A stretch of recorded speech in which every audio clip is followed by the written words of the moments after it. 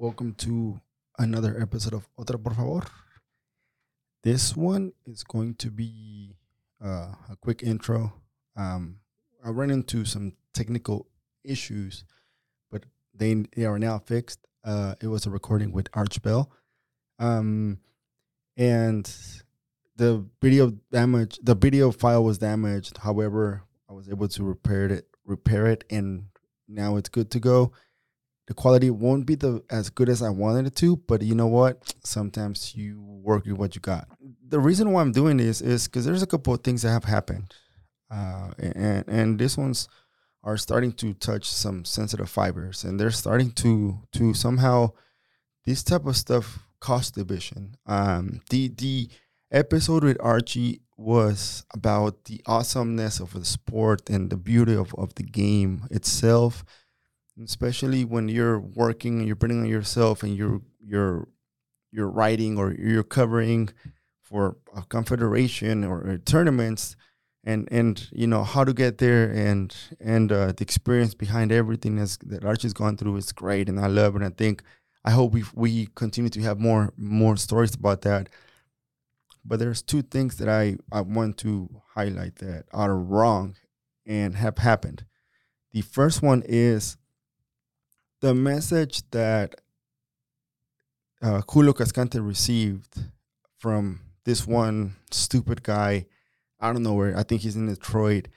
I just want to say that we condone any act of racism or anything that has to do with racism here. We don't accept it. We are with Julio, and we just want to point this out because it is not right.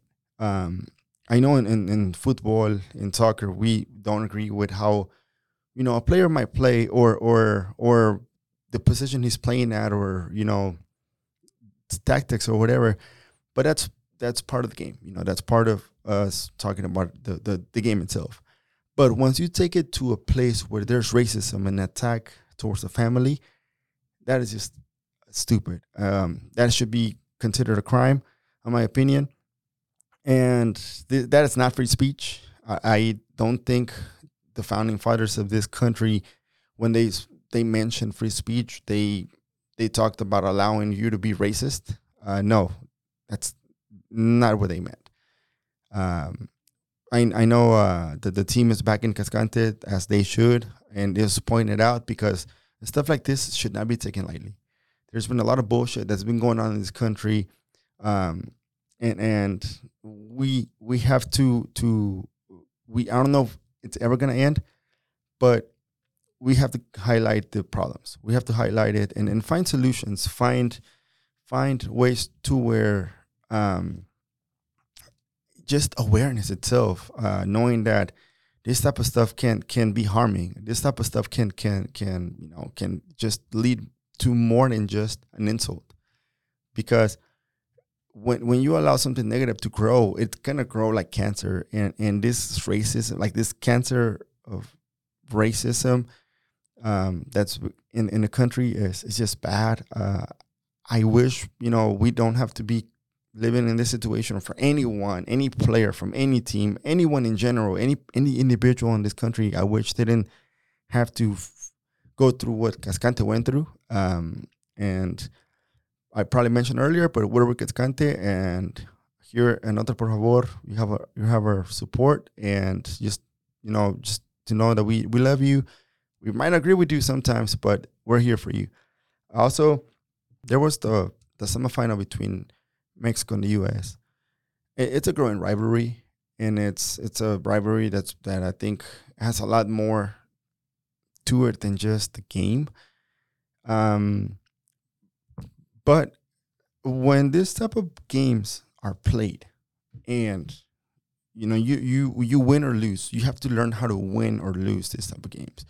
You have to learn how to take the L, whenever you don't win, and learn how to win, and and then just keep it in the field, keep it about the football, keep it. Yeah, you can be competitive and probably brag about how many titles one has over the other, or how many players are going to Europe more than the other. That's fine. That's great. When you talk about it, and you talk about why the argument the U.S. is better than Mexico, or why Mexico is better than the U.S. Um, Bring out some valid points, conversation, a little banter here and there. That's great. But when anything escalates outside of the sport, and this goes in both ways, we are become it's becoming very, I would say, very toxic. There's one thing to, de tirarnos y acá de hablar y decirnos ciertas cosas, but when we start just the culture itself, when we start just downing on one culture, that's when I feel like it's wrong. Uh, I see it as when Mexico wins, sometimes as Mexicans, we take it a little too far, and I've seen it vice versa. I'm not going to point out like any specific detail, but it's just what I've seen in social media. Um, and one thing that I want to highlight is I have friends from both sides. I live here. I have to have friends from both sides, from Mexico and the U.S. I'm a Mexican. I was born in Mexico. I've been in this country for 23 years. I love, the place I was born, which is Mexico. My culture, everything around it, it's great, and I embrace it. But I also have learned to love the U.S. because of the opportunities this country has given me. Now, I might not agree with certain things and how, we haven't been given the certain, not even, I would say, privileges, but certain a way for us to continue to contribute to the country in regards to immigration. But at the end of the day, I love both countries. I appreciate both countries, and I know sometimes it's hard, but I love the perfect and imperfect parts from both countries. But what I want to say is for the fans on both sides to not generalize the cultures. I'm gonna talk first to the Mexican side. Whenever our team doesn't win, it's not right for us to throw stuff in the field. It's not right for us to or the puto chant. I know I'm saying the word, but it's for several people, it just doesn't, they're offended by it, and they somehow feel as some sort of homophobic speech. And I understand that part. For some, is just a word that we say to our friends. I mean, off the camera, when I play soccer with my friends, sometimes we call each other that because we feel like there's a different meaning. But I think it goes with learning how to read the room and learning how to, you know what, ¿para qué? Like, why say it? Why continue to say it? Why just, take away the awesomeness of the game for everyone? Just because you want to act like a jerk in the field, or not in the field, in the stands. It's a word that I know you probably just think is, es una palabra solamente, and that's fine. But we should know when to just stop. We should know when to just, you know what, ¿para qué le seguimos? Now, I know there's been a lot of wrong stuff that has been going on in the federation, and how they have been doing a lot of things that don't go the right way. Trust me, I get that. I feel the same way. I really didn't end up watching the game on Thursday because I knew the preparation from, the logistics, everything. It wasn't going to be a good result. And also, I didn't watch it because I knew it was going to get toxic. And, it was just going to be the banter was just going to be not about the game, but it was going to be, related to cultural issues and everything that has to be wrong about one culture. So my point is, I think as Mexico, I know we're hurt from a lot of things. I know we're hurt from everything that's been going wrong. And sometimes the wrong seems more than the right for us. Sometimes we feel like we've experienced a lot of, negative more than positives, especially in soccer. But, I just want to point out, if you really, really, really want to find a way to a way to protest is just do what everyone did, or most of everyone did on Sunday. Don't go to the game. Don't buy the tickets. If you really want to make a case, no vayan. Quédense en la casa, hagan una carne asada, pásela con su familia. No les den el dinero a la federación para que la federación realmente vea que el cambio puede pasar, y tienen que escuchar a la gente, tienen que escuchar al consumidor, porque el consumidor es el que está comprando los boletos y es el que les está dando los fondos para que puedan hacer estos tours en Estados Unidos. Pero el chiste es de sabernos comportar, que no nos agarre la emoción. Somos gente de sangre caliente, me incluyo yo mismo, pero hay que llevarla tranquilo. Hay que saber cuándo perdemos, cuándo ganamos, y hay que saber que todos los fans no somos iguales. Every fan in Mexico, it's not the same. We do have a lot of stuff that have hurt us, and have, sometimes the examples that we get from the people up there are not the best examples. But I feel like at the end of the day, it's up to us. And to prove everyone, not prove everyone else, but prove ourselves that we are not los de siempre, los mismos, los desmadrosos. Sí, hay que echar desmadre, pero con respeto, con sabiduría, ser más mansos en vez de mensos.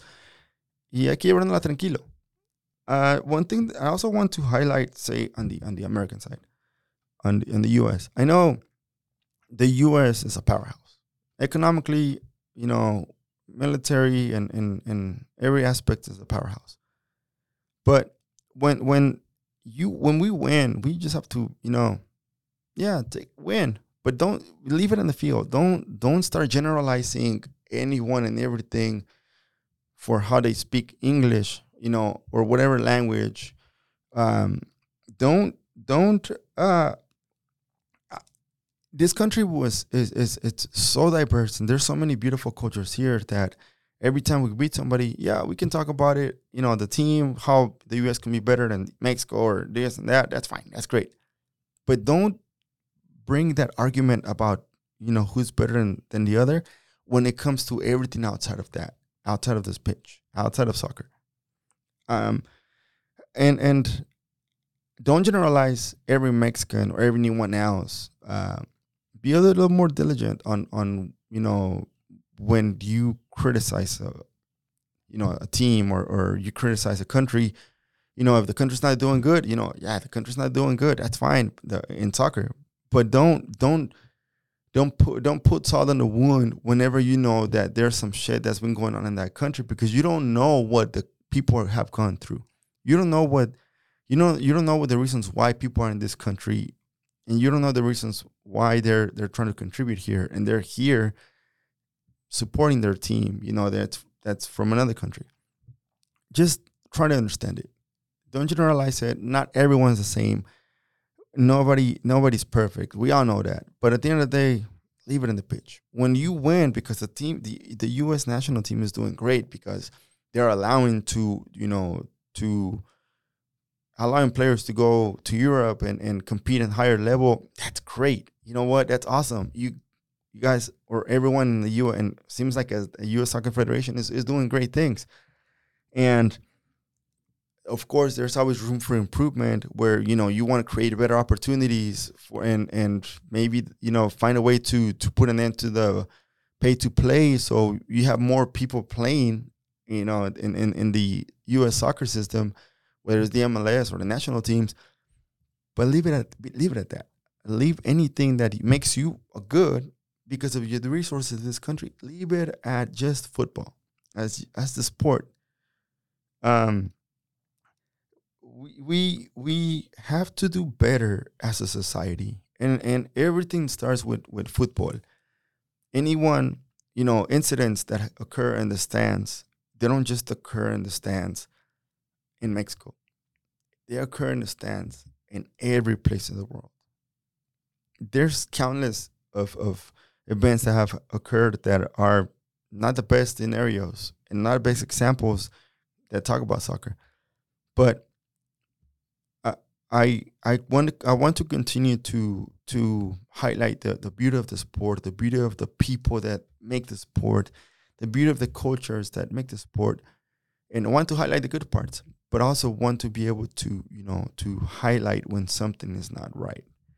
And I think these are two, I know, maybe in the pitch, maybe the way things are done in different countries, and things are done in countries is different, but it's there.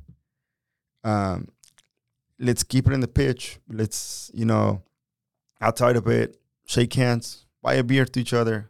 That goes for everyone. That goes for Austin fans. That goes for Houston fans. That goes for Dallas fans. That goes for Mexico fans. That goes for the U.S. fans. Every fan in the world. At the end of the day, the most beautiful part that I've seen for me is whenever I've gone to a place and watch a game, and I'm hanging out with a guy, from Real Madrid, me as a Barcelona fan, watching the Clásico, talking, a little smack here and there about the Clásico, the Messi, Ronaldo. But at the end of the day, you know what? It would be cool to just have a beer, hang out, and enjoy the moment. I know we can do better. I know we can be better.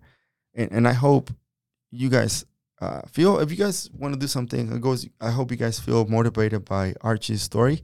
So without any further ado, here it is. And also thank you, Still Austin, for this amazing gift that you guys given us. We appreciate it.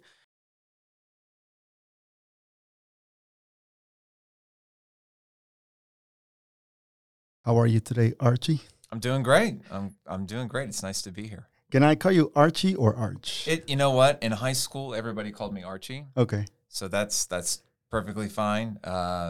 So like our good friend Jorge Turralde, he likes to call me Archie. So that's totally. He calls me Archie Campana. So that's Archie fine. Campana. Un besote donde quiera que esté Jorge. He's a very good friend of the pod. Yeah. Just in general, a great human being. I want to introduce, really quick, let me just, thanks to everyone listening to another episode of Otra, por favor. Appreciate you guys. You get a chance to spend time with us, whether it's on YouTube, Spotify, or any platform where we produce we release the podcast. It's an honor. It's actually over 2 years, and then the stories that we get, they're great, amazing guests that we bring in. And today is not the exception. I've been doing a little research about Archie, and I have some stuff. And then, it won't be stuff. You got some stuff, but it won't be nothing bad, I promise. But it's pretty cool. It's the way I feel about this podcast is, there's like right nowadays, football is very facts, very, punch. But sometimes we don't really just take the chance to have a conversation, analyze it, and sit back. And Archie is the guy that I've seen his work, and it's just, it's a very, it's a way to contribute to the sport, to the culture, and also when you communicate to the masses. For me, it's a motivation because your story, how it started, how you started learning Spanish, and you took the chance, you took your risk and bet on yourself. That's an article that I read, and I think for a lot of us that are somehow starting or still smaller, that are finding ourselves into spaces or getting access to different places, it's a motivation to have people like you in the industry that it's always willing to help anyone out in any way possible. And I've also seen it because, I'm part of the the media, group we have on Twitter. So you bring out some pretty good stuff for everyone that's helpful. Before we get into the life of Archie, I want to say thank you to Still Austin. They are our new sponsor, and they give us a couple of bottles of whiskey. Today, we are drinking the Orange Mango Express. Delicious. What do you think? Delicious. I mean, it is. I mean, I had to stop myself from drinking it because I wanted to make sure there was still something in the glass because I was enjoying it. It was going down very, very smoothly. Hey, we can always take a break and get one more. Yeah. So this one's straight whiskey with orange mango puree, wild cherry bitters, and a hint of lime juice. Just, to freshen up in this heat because it's hot. Really hot. I mean, can you imagine being out and just playing in this heat? And the guys are going to be playing, Right. in this heat, and it's, even at an 8:30 kickoff, it's still super hot. Yeah, it's hot out there. Yeah, we were. I went to play soccer with some friends yesterday, and we started playing at 7, and we said, "Nah, let's start 7:30 next time." But man, they had to. Yeah. I mean, it's so hot now that they had to even move the time from 7:30 to 8:30. 8:30, which is great because it allowed us to record with you. Yes. You have a busy schedule. You literally went from the final of the Concacaf Champions to the league, the Nations League. And then now you're going to go to Chicago for the Gold Cup. For Gold Cup, yes. It is a Concacaf summer. I mean, full. And then after that, Leagues Cup. The Leagues Cup, right. So, man, I appreciate you coming by, swinging, even, just like that little inch we had. Like, you know what? Let's do it. Yeah, we did. I'm glad. No, it's great. Before we get into the football and how you got involved with everything that surrounds the Concacaf and all your writing, I want to first dive into your family, the life of Archie. Can you just let the audience know a little bit more about you, where you're originally from, and when did you move to Austin? Sure. So I'm born and raised in Midland, Texas, so out in West Texas. There might be people who listen to this podcast and they say, "Where's Midland?"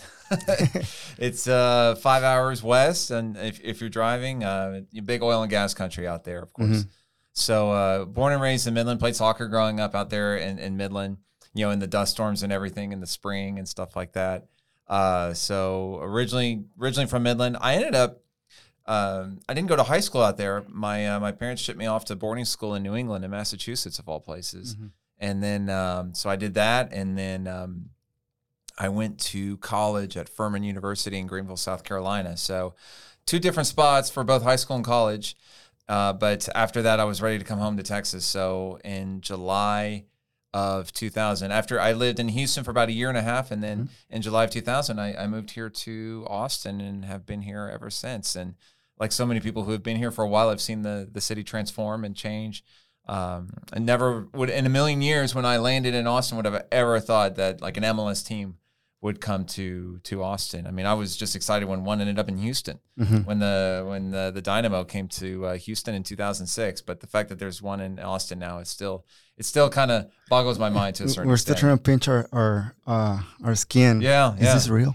I mean, especially working in media, and instead of having to drive 2.5 3 hours down to BBVA down in Houston to maybe go interview a player, it was like, oh, it's 15 minutes that way, and so that's a lot better. So yeah, it's that's worked out nicely. So yeah, I mean, 23 years now here in Austin. What is something you cherish from living in the city? I love the outdoor spaces that we have in this city. Town Lake, I think for me is kind of the true jewel of this city. The Town Lake, the hike and bike trail, and Town Lake, and I'm a member of the Austin Rowing Club, so that's something that I do frequently. I like to go out on Town Lake and row my boat. I'll take out. So I'll row a boat on Town Lake once or twice a week, and it's a family sport. My wife does it, my daughter does it. So it's for me, that's really my favorite thing about Austin is just all the outdoor things you can do, and it's a particular note. Somebody from Midland. I mean, growing up in Midland, have you been out to Midland? I have not. I think the more like driving, the farthest I've gone west is Marfa. So in Midland, it's flat, it's dry. There's no water. There's no. I mean, the nearest lake is like 2 hours away, 2.5 hours away. There's no hills. There's no trees. So to be in a place like Austin where all of those things are available is great. So that's what for me. That's really the heart and soul of the city. I think that's what drives a lot of people to the city because it's very similar to California in a sense. We don't have a beach, of course, but California has the mountains. They have a lot of rivers, the desert, and the beach, and it's all within a 2-hour drive with traffic. Right. Without traffic, it's probably even less. So that's why I think it's a pretty cool place to live. And even for me, even if it's transforming to, to a little more of a bigger city, metropolitan, Yeah. it's still, I like it. I love living here. Yes. It for me it's always either Houston. I mean Austin, Houston, if not LA, but it's between those three. Yeah, I mean, Houston has a lot of its own charms. I think if you live kind of in the center of Houston, it's actually, it's nice and there's a lot of stuff to do. I mean, talk about a cultural city and all the different types of people and languages, and I mean the restaurants are fantastic. But yeah, Austin is a very, very special place. I mean, University of Texas is here, and I think when you have a big state university in a city, that just, it brings so much energy, and it's obviously a very young city and the state capital as well. So there's always excitement and energy in the city, and I think that's really that's a huge factor in its growth. It's starting to transform into more of a cultural, not more so of the art part. The art part is pretty artsy, but it's starting to hit different cultures, similar to what Houston has. Yeah. That's one thing that I've noticed here. Now you have a lot more Asian restaurants, Indian restaurants, Mediterranean food, and Mexican, so of course, because we're everywhere. but it's one of those that now the tacos here they're getting good. They're starting to get good. Yeah, I mean like true Chilango tacos, right? True Chilango tacos. There you go. They're getting the good stuff. Yeah, I think so. I think you see. There was a time in Austin where if a new restaurant opened up, I mean, people would be talking about it. Like, there's a new restaurant in town, and then now it seems like there's 5 new restaurants opening up every week, and all sorts of different culinary approaches and everything. So it's really cool. It's really cool to see that fusion. I like the city, but a little more of you. What is something how did you first started liking soccer or getting involved with soccer? Was it when you were younger, or like when exactly? So I would pinpoint it as, I think it was the 1986 World Cup that really was like the first step into developing an affinity for this sport. I was 10 years old, and watching that World Cup, when it was broadcast on NBC and on Univision, and I remember it was a June. So the game started in like early June, and so summer had just started and school's out, and so I'm watching the World Cup, and and all of a sudden I just become entranced by a little Argentine running around named Diego Maradona, and watching those games and knowing that it was in Mexico City, and I kind of was following Mexico because they were the host country, and that was exciting. Wondering where the U.S. was. I'm like, why are we not in this? Why are we not in here? And not realizing that, like, no, we didn't qualify because we were terrible back then. But really, it was that 1986 World Cup. And I remember a great story from that, watching the tournament and following Maradona in Argentina, and then all the way to the final. I missed about the first hour of the final because, being the good Catholic boy that I am, I was an altar boy, an altar server growing up, and I had to go to an altar boy meeting on that Sunday of the World Cup final, and I fought my parents tooth and nail, and they said, no, you have to go. So I didn't get to watch the game until like the last 10 minutes of the World Cup final, but I saw the most important part, Argentina scoring a winning goal. So I would say that was it. And then, it's important for people to remember that back then, the soccer just wasn't broadcast on television. It just wasn't available. Like, there was no, you couldn't just turn on your TV on a Sunday morning and watch, or a Saturday morning and watch Premier League or anything like that. You could watch some Mexican football, and then, but the World Cup was really like the only time where you got to see all of the big European stars. And so you were always wondering, okay, who's the big Brazilian star that I'm going to get to learn about in 86 or in 90 or even really in 94. So that was, anytime the World Cup came after 86, I was just so excited watching a World Cup. But really, I think the next step was when I studied in Spain in 1996 as a college student and living in Madrid, which is, I mean, that's all you got to say right there. Like, being in the heart of the Spanish capital, and having access to not just Real Madrid, but Atletico Madrid games, Rayo Vallecano, Getafe, all the great clubs there in Spain. And it was also the year that Ronaldo Fenomeno, the Brazilian Ronaldo, was playing at Barcelona. He had that fantastic one season at Barcelona. And then that really, like, that got me into the European scene because as an American, still then you're not really familiar. You're just not familiar with all the different clubs and the leagues and the competitions and everything. But being over there in Spain and understanding, okay, this is La Liga and there's promotion and then there's relegation and then watching the games with the Spaniards in a bar and a cafe and just talking about the games endlessly. It's one way how I improved my Spanish certainly was just reading about football, talking about it.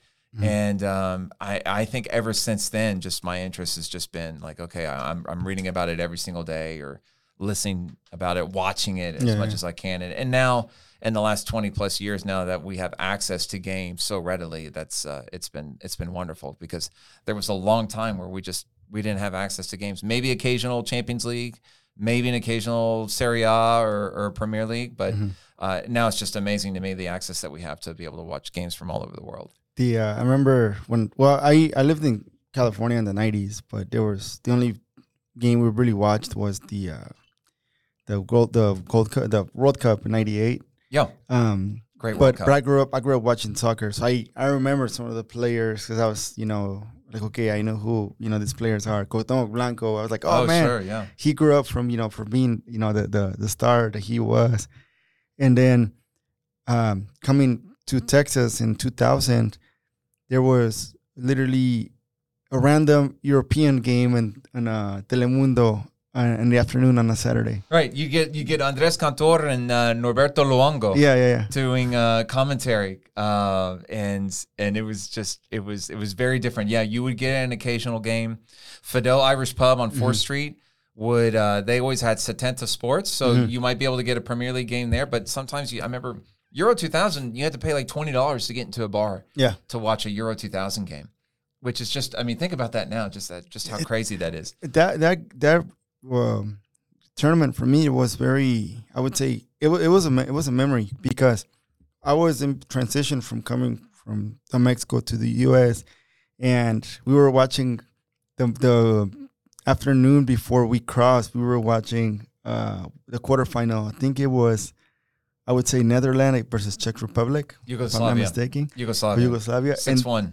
And then we were watching it, and the hotel we were at, it was like really across, the border. So that evening we were gonna be, crossing over to come here.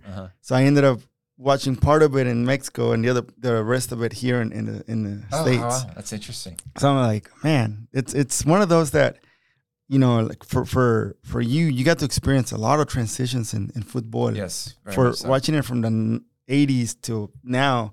You've seen everything. Oh my gosh! And then just the difference in the game just being broadcast, and then of course the growth of the leagues. I'm 47 years old, born in 1976. So by the time I was playing soccer as a kid, the NASL had burned out. The Pele NASL, Los Cosmos, and all that. Well, that was no longer really a thing, and MLS was still light years away.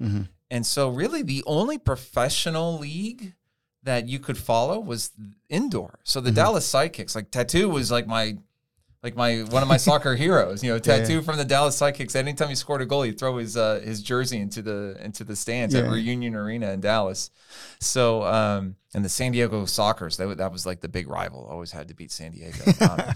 So that was like, it was almost like this wasteland of professional soccer in this country. And it explains why the national team struggled so mightily in that time. But, the World Cup 1994 obviously changed everything. The fact that the tournament came here and then the fact that MLS started, that really was truly a game changer. And when everything started, you were still in Madrid. Because in the 80s, in the 90s, 1996. Yeah, 96, I was in Madrid. I graduated from college in 1998. And would have loved to have, somehow found a way to stay in Spain, or go back there and work. But eventually ended up here in Austin and was just working in high tech. So didn't start immediately into football because this was, again, the time .com boom is happening here in Austin, and all these, young people from all around the state of Texas are moving here to try to work for a .com and get stock options and become a millionaire in 9 months or whatever. So chase that dream.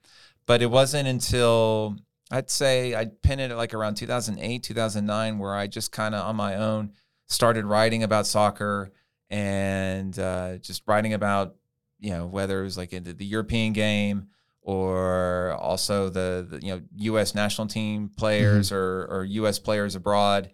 And it was right around that kind of that 2010, 2011 time frame where I started making some good connections, and I was able to start doing some freelance stuff for ESPN, and that really that kind of propelled me forward. You wrote for ESPN. You wrote an article about Giuseppe Rossi, Yes. whether he was going to play for Italy or not. Yeah.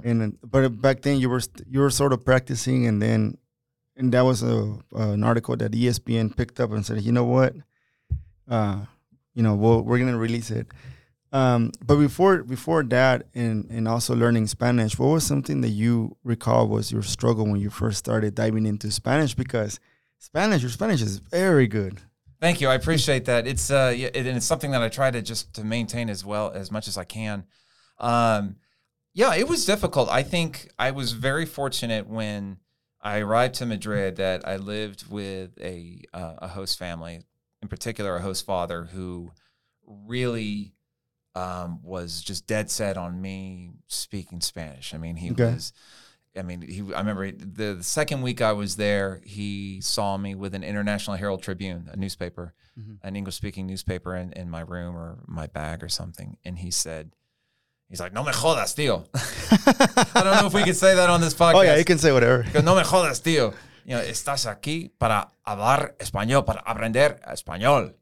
Así que nada inglés. I mean, he gave it to me. I'm like, okay, yeah, I gotta fall in line. So I was at a Spanish university. I'm living with a Spanish host family. And, that first like month and a half, 2 months was exhausting because I'm speaking Spanish the whole day. But what really helped again was football, was talking about, watching the games and talking with, Spaniards in the bar, because in Madrid, if anybody's ever been there, there's a bar like every like 200 feet, there's a bar, cafeteria or whatever that's got a game on the screen at night. And I think that really helped, just the constant conversation and speaking to locals about football and just speaking and practicing the language. And then, after a couple of months, I'm like, I'm starting to feel much more comfortable speaking this language. And I think ever since then, it's, I've always had that confidence that, like, yes, I can carry a conversation. I have to admit, it was kind of nerve-wracking when I really first started getting into soccer writing and journalism to when I started interviewing players in particular over the phone. That was a little nerve-wracking to deal with that. But then after like the first couple of interviews, it's like, no, I'm comfortable here. I understand, what these guys are saying, with the exception of like the occasional Cuban or Caribbean Spanish play, like a Cuban Spanish or a Dominican Spanish. That can get a little tough to understand sometimes. Yeah, I mean, that can be a little difficult. But on the whole, once I felt comfortable with that, like, okay, I can move forward with this. And you think, like, say, for some players that, you're trying to speak their language, they actually tend to appreciate it. You're asking them questions. I've seen it, at the Q2, or even in general, when I can't remember who it was, but they were actually starting to talk to, was it Urruti in Spanish? And Urruti was just, like giving them the opportunity, like, let it out, even if it comes out wrong. For example, like for me is I'm trying to be a little more, not eloquent, but a lot more. I slur a lot when I talk. So sometimes I don't think when I say something. So my goal is to think before I say anything or ask a question. But in that thought, I get confused because I'm like, okay, I'm trying to just get to the point and it's here, but it's like, you start rushing. Yeah. But for you, practicing, of course, you run into bumps, but you took the chance. And I think learning a new language, doing something new, it's the first step is the hardest. But I think once you take the first step, it's all pretty much sailing. Yeah, and it's okay to fail. It's okay to mispronounce. When you're writing in Spanish, which I did for a while with Diario Marca, I mean, I would make grammatical errors. That would happen, and I would get called out on it. I mean, users on Twitter or whatever, or in the comments section would kill me. Like, okay, it's going to happen. but you just try to learn from it, and just don't be afraid. Hay que meterse, right? You just have to dive deep and understand that most of the time somebody's going to understand if you make a mistake, because how many times have you been speaking with somebody in English who's not a native English speaker, and they might make a grammatical mistake, but you just roll with it because you understand what they're saying. Yeah, and going from switching after coming back, you were in the .com in tech doing sales, I believe. Yeah, sales. Yeah. And that's when you decided to do more writing, and then you bet on yourself.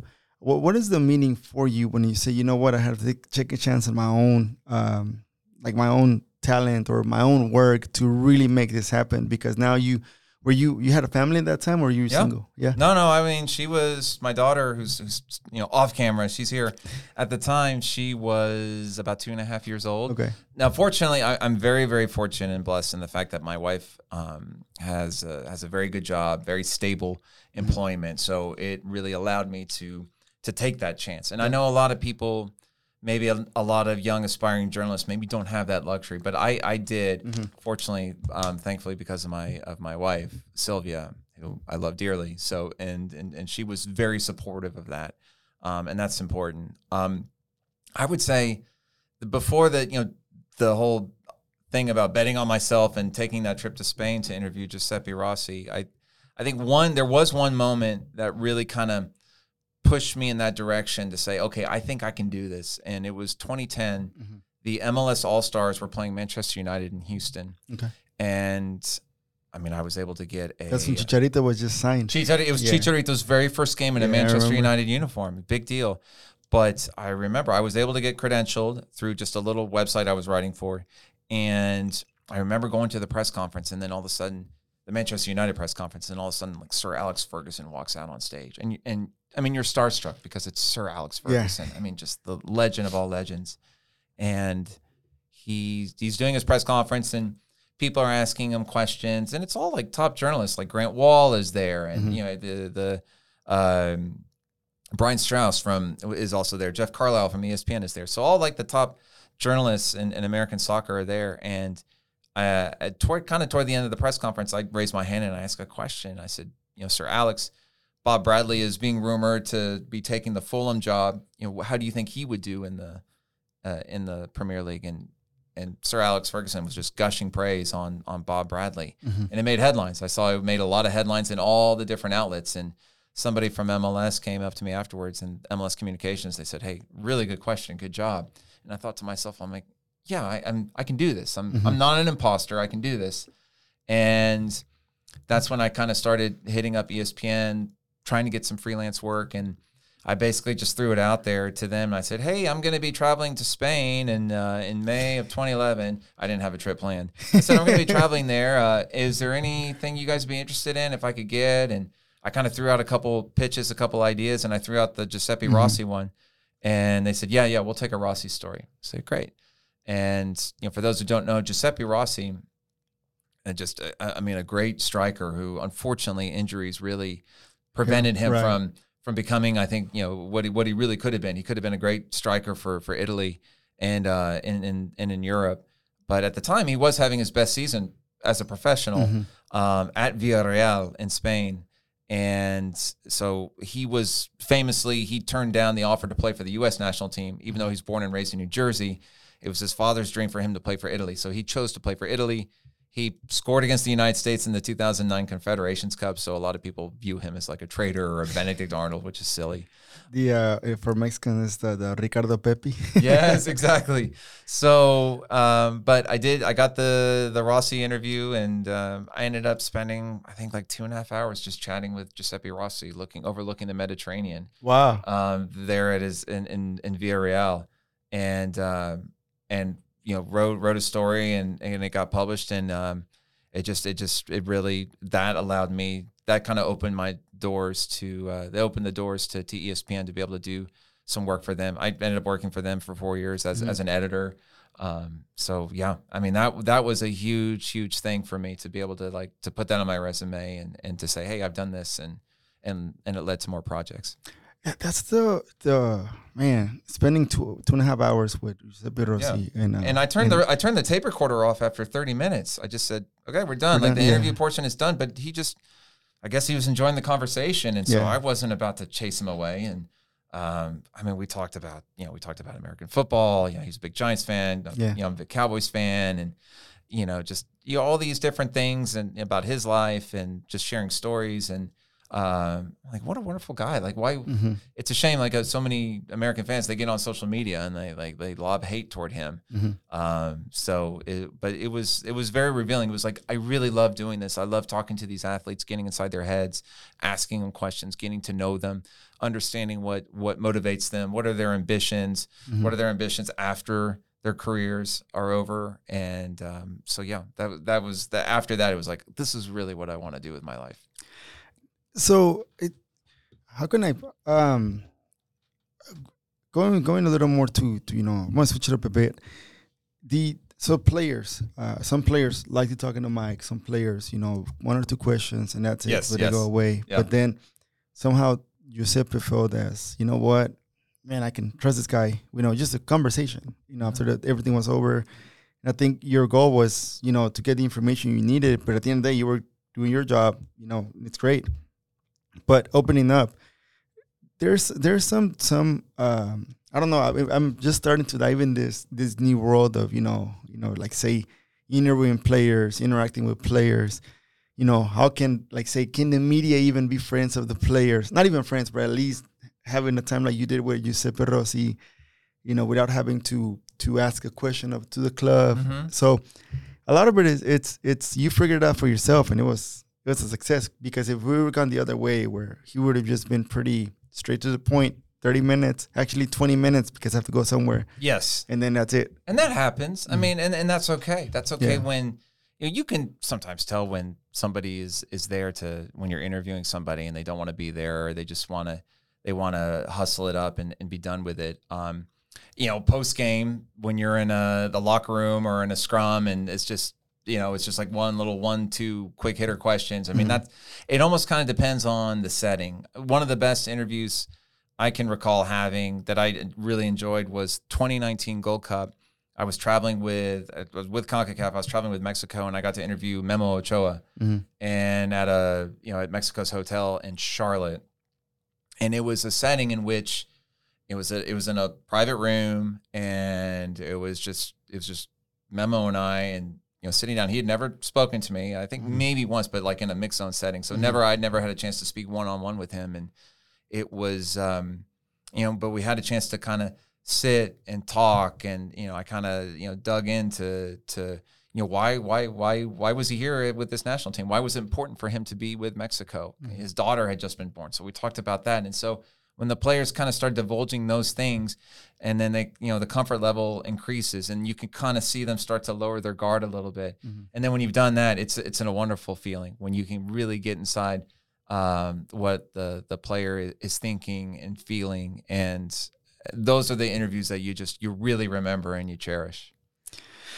Man, that's pretty good, because I know Memo Ochoa, he's a little bit of a reserved person. He is, yeah. And especially for his personal, for his friends, I'm pretty sure he's pretty outgoing, but he keeps a wall whenever it comes to the fans and media. And it's nice now every time, and I've seen him since then. I've had a chance to interview him, like at the 2021 Concacaf Champions League final, Monterrey Club America, when he was goalkeeper for Club America. I saw him like, Memo, I'm like, I'm not sure if you remember me, and he's like, yeah, of course.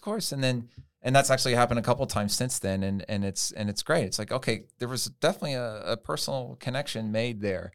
So when you can do that, it's a really nice feeling. And even at the Champions League final in LA just a few weeks ago, Carlos Vela walks up, and I mean, the guy's been through a car wash. He's been doing interviews like all morning long, and he's tired, and I'm his last stop. Yeah. And before we even get going, I just try to make a little bit of small talk just to make it a little bit more personal and better. And I mentioned, hey, I live in Austin, where Cristo Vela, your nephew, plays for Austin FC too. And then little things like that, when you can do that, it shows that you've done a little bit of your homework. And then also, it just breeds a little bit more familiarity. That's good, because at the end of the day, your job to communicate, as a communicator is to let the audience know what the players, give us some information, a little more, I would say, intimate, when it's a one-on-one setting. So when the people get to see this one-on-one interviews, a lot of them actually sort of understand why certain players go a certain way. Yes. For example, for me, one I would say a turning point in how I wanted to approach a player or to ask is with Rodney at the game after the game against New Mexico. Rodney Redis, yes. Yeah, when he finally scores, yes. Yeah, and I asked him like, hey, how do you feel? Your first goal, what is something that you've done different compared to the past? Mm-hmm.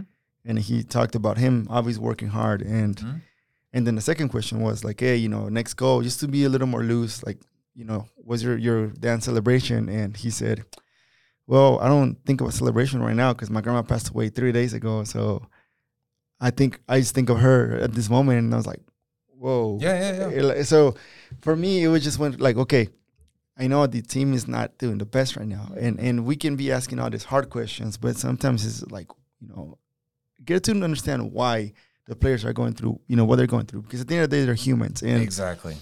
And part of, what I've been trying to do here is sort of not do hot takes, like still, express how I feel about, Wolf or whatnot, but stay within, okay, I want to give some information about how, and also, my personal feeling about things, opinions, but there's a line with respect. Yeah, and not shitting on someone, basically. No, and I think that's totally fair. I mean, you can criticize the tactics that Josh puts forth in a game, and I understand that, but I can also tell you Josh is a really good guy. Right. I mean, I remember watching him play in college. He played at South Carolina. I went to Furman, and I remember when South Carolina came to Furman to play and watching him, and then watching him with the national team, and just how important his family is to him, his sons.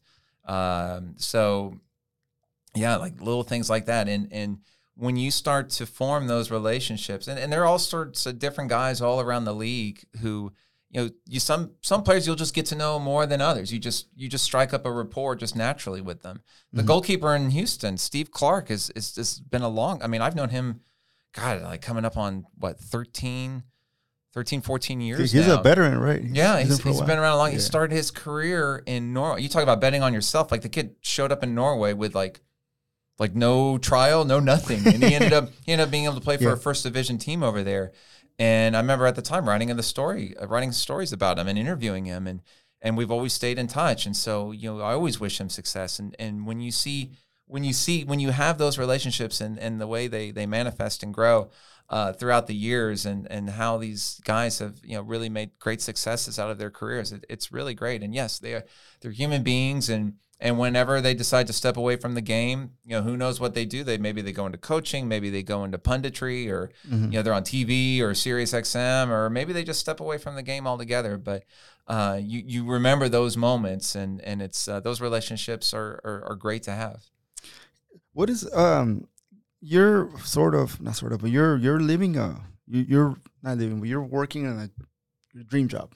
At the moment. Yeah. You're getting, of course, it comes with responsibilities, and I believe responsibilities. And there are times where it's very tiring. Yeah, I would imagine. When it's 10:30 at night and I'm watching a Concacaf League game between a team in Guatemala and a team from Nicaragua, it can get like, okay, I just really want to go to bed, but I have to stay up another 30 minutes for the second half. What do you how do you stay up? What's your go-to drink? Is it you by then you're, what? I think it's going to be still Austin whiskey. There we go. Like here and moving forward. No, I just try to stay up with water or whatever. Just try to keep myself awake because sometimes it can be hard. So yeah, but yeah, there are a lot of games that I get to watch. You're like, man, I'm tired, but you have to watch it. There are times where I'm just really tired. Like, do I really have to report on this? But then there are times like last Thursday's Concacaf Nations League semifinal between the USA and Mexico. I'm right there in Vegas, midfield press box, and it's like, this is fantastic. Right, and so betting on yourself and getting into to that place, it's still. Well, what is something I would say that it's besides watching the game and reporting it, what is sort of a challenge like for you even till now, even though you're still, I would say, living it up, not living it up, but like working it up and putting in the work in the press conferences, in the field, making sure everyone is, good when it comes to communication. What is something is still like for you a challenge? Yeah, I think it's still just dealing sometimes with the logistics behind a team or a player. Like when you after a game, when you really want to be able to talk to a certain player. Like, for example, this past Sunday after the third place game, I was really keen. I wanted to talk to Memo Ochoa because I'm like, he's a veteran of this Mexico team. This was not a good tournament for Mexico. Bad loss to the U.S. They beat Panama, but, the fans didn't come out, and I wanted to ask him a little bit about that. And I get told, like, yeah, Memo will be out, don't worry. And, this is like through Concacaf, so I have a little bit more of an inside track to be able to interview players rather than just a regular media member. And then I ask him, like, and ¿y Memo? He's like, ya se fue. I'm like, oh, like, come on. And so those frustrations, I mean, it just happens. But then, they said, well, you can talk to Orbelín Pineda. Great. I'll talk to Orbelín. Nice guy. Yeah, pues ni modo, véngase. Yeah. Let's talk about your dance. Yeah. So those are sometimes the frustrations that can happen when you're expecting something to happen or the team is that kind of keeps you lingering, or you just sometimes have to just deal with, or just being stood up altogether. You just have to deal with that sometimes, and not take it personal. And not take it personal at all. Just like it happens to everybody. I mean, I remember. I mentioned him earlier, Grant Wall. There's this great story when he interviewed Ronaldinho in Barcelona in 2006 at Ronaldinho's like heyday, and Ronaldinho was 8 hours late to the interview. So what did Grant Wall do as he was waiting? He went to get lunch, breakfast, who knows? dinner. I mean, I'm sure had a workout. I'm sure it was incredibly frustrating for him. But he got in. I'm pretty sure that helped his career over time. Absolutely. That's there's one that I have. I would say the biggest name here. It's been, next to Archie, it's Carlos Vallarta, a comedian from Mexico. Oh, nice. Yeah. And the plan was to record, I think it was like the 20th or 19th of April. Third Friday of April. They were here for a festival. Okay. And I was in contact with his people and like, okay, fine, I'll go pick you up and then bring you over here. We'll do the interview on a Friday and then give me an hour and I'll drop you back off. And I'll go take you to eat dinner if you want. And then, it was great. So then I went to his show on Thursday, said hi to him and, hey, man, looking forward to tomorrow. Yeah, see you tomorrow. He's like, Richie, same here, sorry, we have to move it up a little later. No, that's fine. I get there on Friday. I'm waiting for him and he's done. Because he did like a 10-minute set, but he's done, and then he's nowhere to be found. So I messaged his people, and like, hey, where's Carlos? And they're like, he had a food poisoning. And I was like, So I'm like, okay. I'm trying to give him the benefit of a doubt. Yeah. So they're like, I was talking to his, one of the persons that handles his communications, and then his rep called me right afterwards. She was like, yeah, Richie, I am so sorry. Carlos had food poisoning. He's not feeling well. Can we move it to another day? And I was like, for me, it's like, man, this is Friday night. He's going back on Sunday, so I have one more chance. And I was like, okay, how can I respond to this? So I took a deep breath. I'm like, okay, yes, let's get a beer. And then how about tomorrow? Can we do it tomorrow? And I had a photo shoot scheduled out of town in that morning, so I had to make it work. I have to be in Shriner, Texas, and then come back. Oh my gosh, yeah. It's not like that's like right around the block. Yeah, I mean, that's like 2 hours. 2 away. hours. So So you know what? Let's here's my last chance. How about if we move it to tomorrow night? And she's like, okay, I just got Carlos, and he said yes. Like, okay, perfect. Okay. So I'm over here just like, you know what? If he doesn't come, it's not on me. It it is what it is. You've done everything I've possible. done everything possible. Yes. So I came in, set up everything, went down there, picked him up, and then he's walking out of the hotel. And I'm like, oh, okay, cool. When he's in the car, he's like, okay, great. We're good. He's here. So we got to do the episode. So that was good. But then there's another funny part about it. I was talking to the owner of, I was going to take him to eat carnitas. And afterwards, like, hey, you're still hungry? It's like, no, can we go eat some Jack in the Box? Like, yeah, that's fine. So we're going to get Jack in the Box. And I'm like, you're this one dude that has 3 Netflix specials and you want to get Jack in the Box? Sure. So then we go eat Jack in the Box, and he gets back to the hotel. He's like, man, thank you, Rich. I appreciate it. It was great. It was awesome. Nice. And coming back a week after, the owner of Carnitas El Güero, which is down the block, he messaged me. He's like, hey, you know Carlos? I'm like, nah, I don't know him. But he was on my podcast. Yeah. He's like, I also had him he was eating carnitas on Thursday night with us. So I'm like, okay, he did have food poisoning. He was a man of his word. Oh, he's like, yeah, he ate 12 of the surtidas. And then I was like, okay. And I told him, well, it's funny because you're the one that got him sick because he was supposed to record with me, but now he didn't. So it was just funny. I took it as like, okay, it's an anecdote. It's part of the process. Of all the places too. Yeah. You ended up eating like where you were gonna take. Yeah. So it was great. I was happy after that, and I was telling my wife, and I'm like, well, now I know why Carlos did not come. He actually did get sick.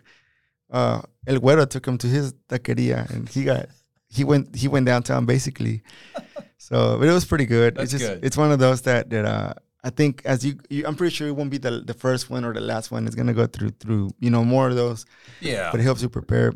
Yeah. I mean, you learn to be flexible. Like, okay, and like and sometimes like the interviews that you would think like, okay, this is going to be like super easy, and then they end up being just like incredibly complicated, and you have to reschedule like 3 or 4 times. Like, why is this like so hard? And then, I mean, I got to interview Fernando Torres when he was at Chelsea, and like that was like as professional as it gets. I walked into Chelsea and like, Fernando, we'll see you right now. I'm like, okay, and then I just walked in, and that was it. So, so whenever like say for what is something you would an advice you would give to someone that's just starting, that is just diving into communications without having going to school, for journalism or for writing. What is something you would advise to people like us, basically? I think I would the number one piece of advice that I give to people who aspire to get into this industry is to create content every day. Okay. Whether you are writing or recording like a live podcast or a YouTube show or whatever. I think as long as you're creating content every single day, you get into the rhythm of doing that. And I mean, I can tell you for certain my life is pretty much I'm writing something at least every day, right? At least one thing, one article every day, it seems like. Sometimes on the weekends I don't have to, which is nice. This summer I'm going to be writing a lot every day. So that's my number one advice, because if you do that, then you're getting your ideas out there, you're kind of honing your craft. Yeah. Whether it's writing or podcasting or radio, what have you, and then just getting it out there and then start networking as well. I think it's really important to myself as somebody who's now a little bit older and more advanced in this industry age wise. I think it's really important to help the younger generation and to pay it forward. And so.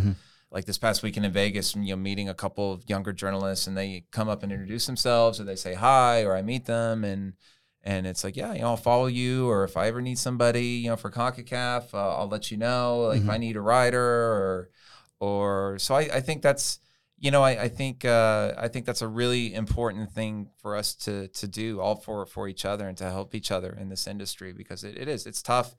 To do it full time is really difficult.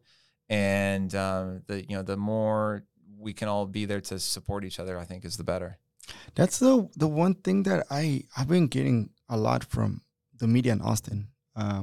Everyone seems to help each other out one way or another. Yeah. Of course, it's some like it's different the way one person does something and the other person does something. Yeah, I mean, so like Bob Ballou right down the street here at CBS, like he's doing like a little bit on the 10 o'clock news, a little sports bit, showing like a 15-second clip of Josh Wolf from today's training, like and then maybe another 15-30 seconds about how Austin FC is doing. To like Jorge Duralde, who's going to have like his YouTube shows and Club Deportes and everything, and to maybe Colby Gordon at the Austin American Statesman. The Molero show? The Molero show. We'll do the Molero show. There are all sorts of different facets to it, but I think it is important to help each other out on that front, and to just for example, if like you can't be there for something, and like, hey, if there's a question you really want to ask, let me know and I'll ask it for you. Yeah, because I remember I grew up when I was, the battle was in Mexico, Televisa, Tebasteca. Those two were, going at it every time. And you grew up in that environment. It's a different level. It's a different level down there. It's going to be different. Like, it is. And then here I don't know how it is in other cities, but everybody seems to, get along here. And that's something that I appreciate, because I feel as if we didn't really have, we go to the press conference, they're chatting it up about random things, not even about the game. Yeah. And that's good, because you're still doing your job, but you're at the end of the day, you're a human being that's just getting their job done, and that's it. And that's important, because you never know who you're gonna work with or have next to you. Exactly. That's what I was told myself too, is whenever I invite someone, whether they have the biggest following or 100 people, like, hey, come over and we can chop it up. But I'm always with I don't know where this person's gonna get, but my goal is to put their story out there so everybody can hear it. So one day I can he was here first. And what you say about Mexico, I mean, that is, having been with Mexico the previous 2 Gold Cups for the duration of the tournament, and I mean, just this past week in Vegas after that U.S. game, and you see the knives come out, and it's hard. It is. I mean, they really. It is a different type. It's much more. I don't want to use the word cutthroat, but it's strong. It's really strong. They will really come after their coach, and for some people they say, yeah, that's better. It kind of steals a coach and makes them want to coach harder or whatever. It's better for the culture. I mean, I don't know, but I think it is tough, that especially that job as Mexican national team head coach. I mean, seeing what Diego Coca's been through the last couple of days, I mean, that's really hard to deal with. But the media, understanding the passion that people in Mexico have for the sport, I mean, you can understand it. I mean, I know how important the national team is down there for Mexico, El Tricolor. I mean, I know it's everything for so many people, and you see it when they come to the U.S. and like they're. 90,000 or 90% of the people in the Vegas crowd last Thursday are cheering for Mexico, and they're cheering loud. And Pulisic is on the big screen getting introduced, and he's getting booed. And I mean, it is a big time thing. And when you see that, it's like, wow, that's part of it is like, wow, that's really amazing, and just that's awesome that there's so much interest for the game there. But then you could also see how damaging and off-putting that could be. I mean, Tata Martino looked exhausted by the time he had a lot of gray hairs. Yeah, he looked like, man, he aged in whatever he would age in 10. He aged in 3 years. And Juan Carlos Osorio, same way. Just I mean, it's really taxing to be the head coach of the Mexican national team, and because the media is Fútbol Picante or the Fox Deportes guys. Azteca. I mean, it is all like it's super intense, which is going to make this Gold Cup very, very interesting. One thing that I like just from the people that I grew up looking at in media, I always like to go to interviews about them and their lives, and there's one thing that I get is like somehow Jose Ramon Fernandez helped a lot of people out. Some like my backstab him, but. The reason why I'm saying it is David Faitelson, that's his right-hand man. Yeah. And David Faitelson had this interview with several, now, like I would say, like YouTubers. And one of them, he does a lot of movie reviews, or he gets a lot of, whenever a movie's about to release in Mexico, he's the one that he puts everything together. Yeah. I know you heard of Escorpión Dorado? No. Alex Montiel, he's done pretty good over time, and he was saying he does this sort of interview in the carpool karaoke type of. Okay. And he had David Faitelson, so they traveled to where he lives, and Alex Montiel traveled to where Faitelson lives, and he was saying David Faitelson called him the day before the interview, like, hey, don't make any plans before we go do the interview. I want to have you guys come, and I want you and your crew and my family to have a meal. and talk about, just personal random stuff that, that help us get to know each other. And then David Falderson was just saying that he got that specific part from Jose Ramon Fernandez. Jose Ramon, yeah. He was just like that towards him. He gave him the opportunity, like, hey, you know how to write? Like, yeah, I write baseball. Okay. Now you're going to write, whatever in soccer. And then Andre Marin, the other one that would write about international soccer, even though he didn't have all of the media, not the media, the resources to look at the teams. You had to go read the newspapers from every league or whatnot. So a lot of it is, it's great for me when I hear stories like that from the people up there. Yeah. Faitelson is interesting. When I was working at ESPN FC as an editor, and we were doing some translation from ESPN Deportes to publish on ESPN FC in English, and I kind of headed that up. And one of the guys at ESPN Deportes was like, "Hey, get in touch with Faitelson, and like if you're gonna translate his work, get in touch with him, let him know." And so I reached out to him and I introduced myself, and he's like, "Okay, great, yeah. Here's my Twitter account and password. If you want to put it on my Twitter account." Wow. I'm like, "Wait a minute, I've got David Faitelson's like Twitter handle and password at my disposal." And so there was a time there, and if you saw anything tweeted from David Faitelson in English, it was me. And so the fact I would just chuckle. I'm like, this guy has like 2 million followers. He's either one of the most beloved or hated men in Mexican football media or sports media, and I've got his Twitter password.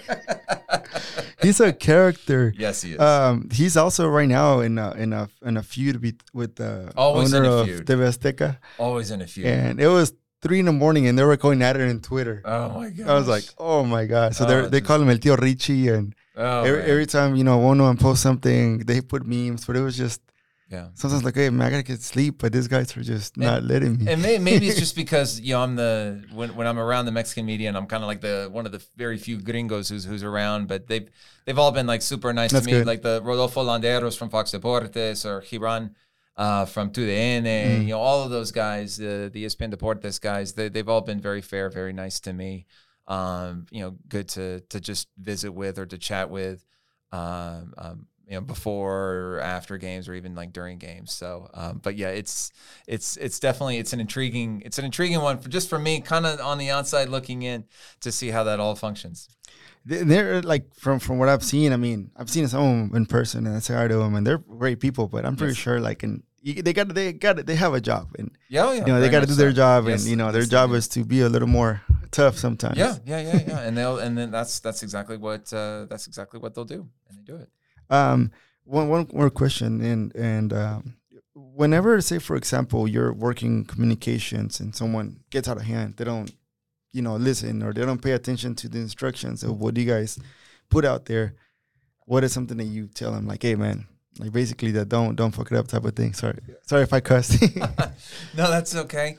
So you mean something along the lines of like if some false information gets put out, or somebody kind of twists some information, and that happens sometimes with Concacaf. Like, I'll be, and I'm in my capacity, I'm not considered a full-time employee of Concacaf. I'm a contract employee with Concacaf, so I'm not considered an official spokesperson or anything. But I get asked. I mean, I'll be, for example, Thursday night, I was at the game, and a couple of journalists came up to me, Mexican journalists, and they say, "Well, was the game abandoned because of the Cántico homofóbico, or was it, did the refs stop it early? What's the deal there?" And so, you just have to be abundantly clear when you communicate something, especially in that type of like situation where, if you say something wrong, or if you make the slightest misstep, it could be badly misinterpreted, and then somebody gets in trouble.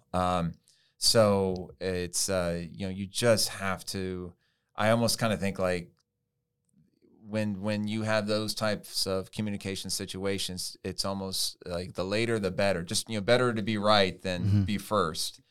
And unfortunately, that's just something that you do see sometimes across the board. Just somebody wants to report the news first rather than, confirming it through 2 or 3 sources, which they should do. And or somebody takes a notice from Concacaf or a rumor and reports it as official. And it's like, no, that's not what happened here in this case. Mm-hmm. And in particular Thursday night, it was, I think people started reporting like, no, the referee abandoned, the match is considered abandoned. It's not an official 3-0 win for the U.S. It's an abandoned match. Like, no, the referee just stopped the match early. Should he have stopped it earlier? That's a different question. But I think it's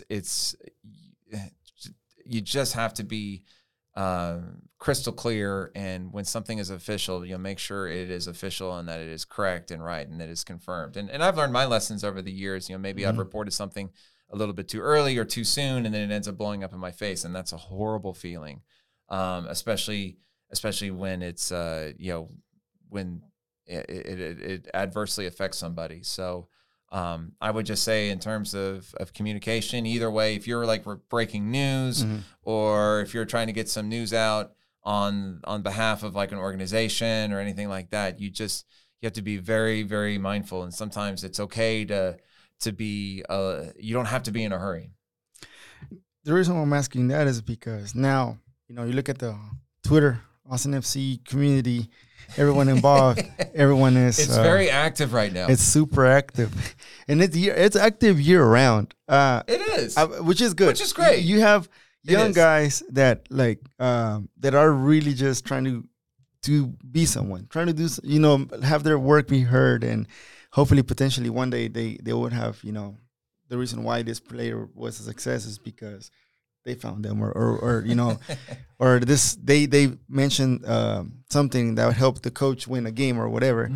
But it's an important thing, like you said sometimes. And I at first I thought about, what, how can I approach this thing? I'm doing podcasting. I want to know more about the people, the person, the after the fact. And I was like, yeah, let's not really go into the exclusives anymore. Like I did one. I was like, say, Austin FC, because I heard it on the game, Barcelona. Sorry, Barcelona is might come to Austin in the summer. Because I heard it from Austin FC from a guy that works, at that's pretty close to the Barcelona team. Sorry, yeah. And they ended up not coming. So like, yeah, not gonna do it again. Yeah, I mean, those are the things you just have to be really certain about.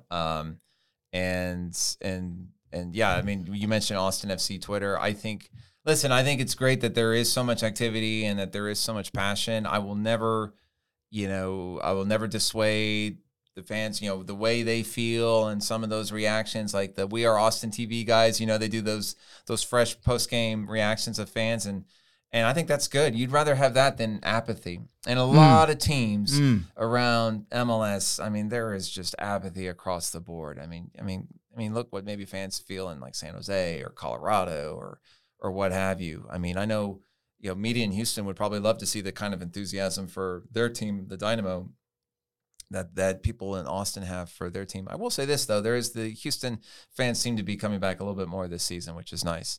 But we awaken the monster. Yeah, but I think it's to see that much enthusiasm and passion, and just people debating whether Josh Wolf is the right coach or not. Listen, that's great. That's great. This is the team you support. You spend, like, the people who go to games spend a lot of money to go to games. Right. That is not a cheap night out, and especially if you're taking your family, you're taking your wife, you're taking like kids or two kids or a cousin or a nephew. I mean, it adds up. And I mean, if you get food, I mean, you might be shelling out a couple $100 to go see an Austin FC game. And, that's a lot of money. And so you want to be fulfilled. You want to see your team win. And I understand that. And so I will never dissuade, somebody, the feeling for the way they feel about the coach. And, if you want to support the players, that's great. But if you're pissed off and with the way the team is playing and you want to boo at the stadium because you don't like the performance, then that is totally, you're right. That's a good thing. See, coming from Archie, man, that is wise. Keep going, guys. Yeah, I mean, just like we said earlier, don't get personal. Like Rodney, it's making personal insults about Rodney or Josh or anything like that. That's over the line. But the demanding for good performances, that's football. That's what you see across the board. And frankly, in MLS, since we don't have there's no promotion and relegation, and there's no penalties for performing poorly. I mean, I know some people, front office might lose your job, players might lose their job. I know there are, adverse things that happen to teams when they finish in last place. They don't make the playoffs. They don't get that revenue. But it's certainly nothing like going from Premier League to the Championship and the loss in revenue there, or going from, La Liga to the Segunda División. Yeah. I mean, that's a different matter altogether. That is like real stuff right there. I mean, God forbid, remember when River Plate, who I love, River Plate went to La Ve in Argentina. Oh, man, that was a hit. That was cataclysmic. So I welcome the passion, the enthusiasm that Austin FC fans have for their team, and discussing the team on Twitter or whatever, if it's there's Slack channel, whatever it is. I think it's great, and I think it's fantastic that people are getting into the sport, and they're learning more about MLS. They're learning more about football in this region. There's so many different layers. There's a lot of history, and the more the better, because it only stands to get better as we get closer and closer to 2026. That's the one thing that I really want to, as we grow, and, hopefully the U.S. gets to, to bring more and more people in, because looking at on Sunday, how much people was there to watch the U.S. final versus Canada. It was nothing compared to what Mexico would do. Exactly. And, I think that has long been a quandary for U.S. soccer, and being able to fill up stadiums and to sell out games. And I mean, the Mexico, if Mexico had been in the final, that place would have been full. Right. No questions asked. And that's kind of the nature of the sport. I mean, Concacaf Nations League is a new tournament. I think a lot of people are like, now what is this? I mean, I'm sure there were a lot of people in the Vegas area, more casual soccer fans. Right. If it had been like a gold, I mean, not a Gold Cup, if it had been the World Cup, they all probably would have been there. Yeah. It would have been tons of people there.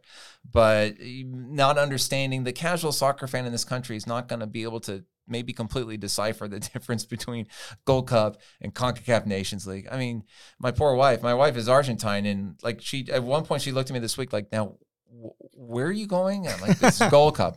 And then, "What are you doing when you get back here?" "Leagues Cup." What's the difference? Like she can't process it at all. And I I'm like, "Listen, don't worry about it." But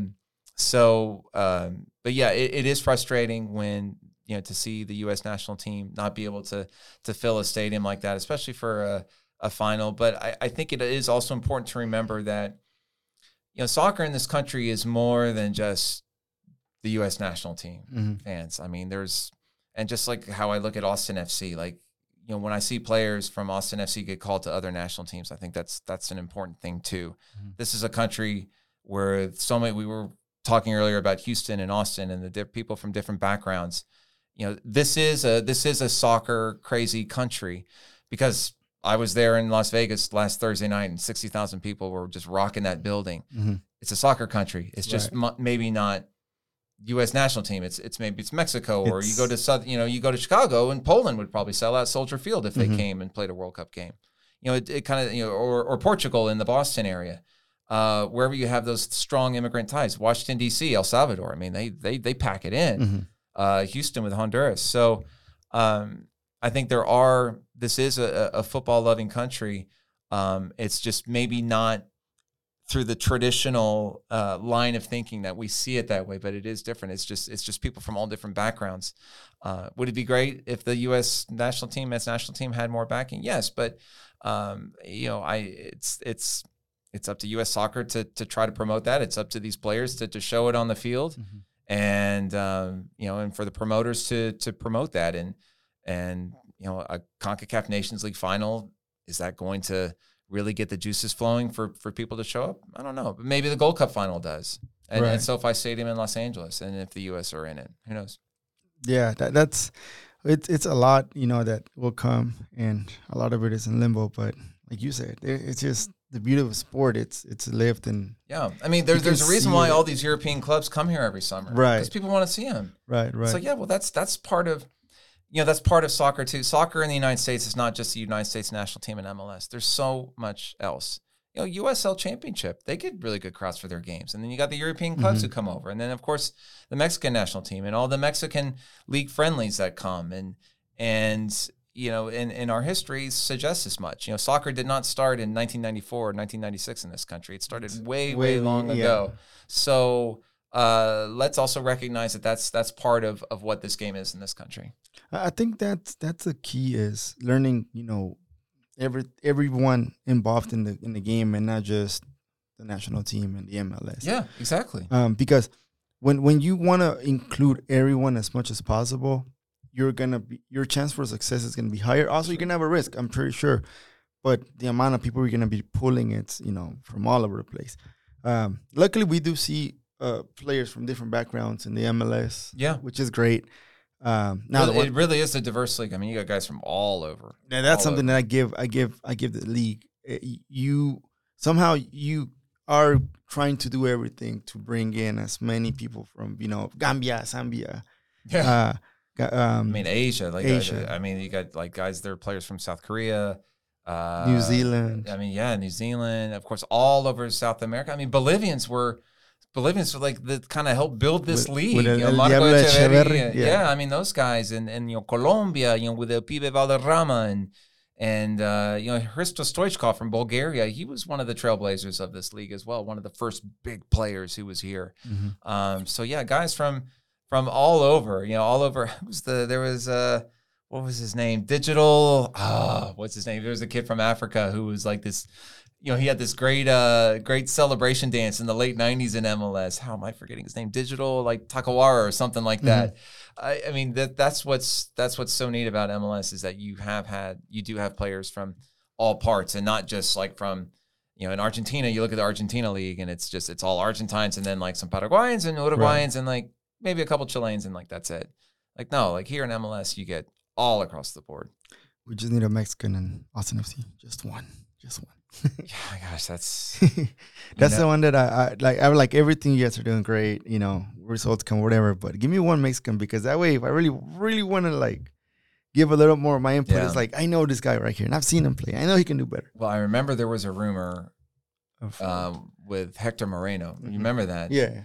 And I got a chance to speak with Hector before the Gold Cup 2 years ago, before the 2021 Gold Cup, and I said, Was there ever something to that about you going to Austin? Because by then he'd gone to Monterrey and he's with Rayados and everything.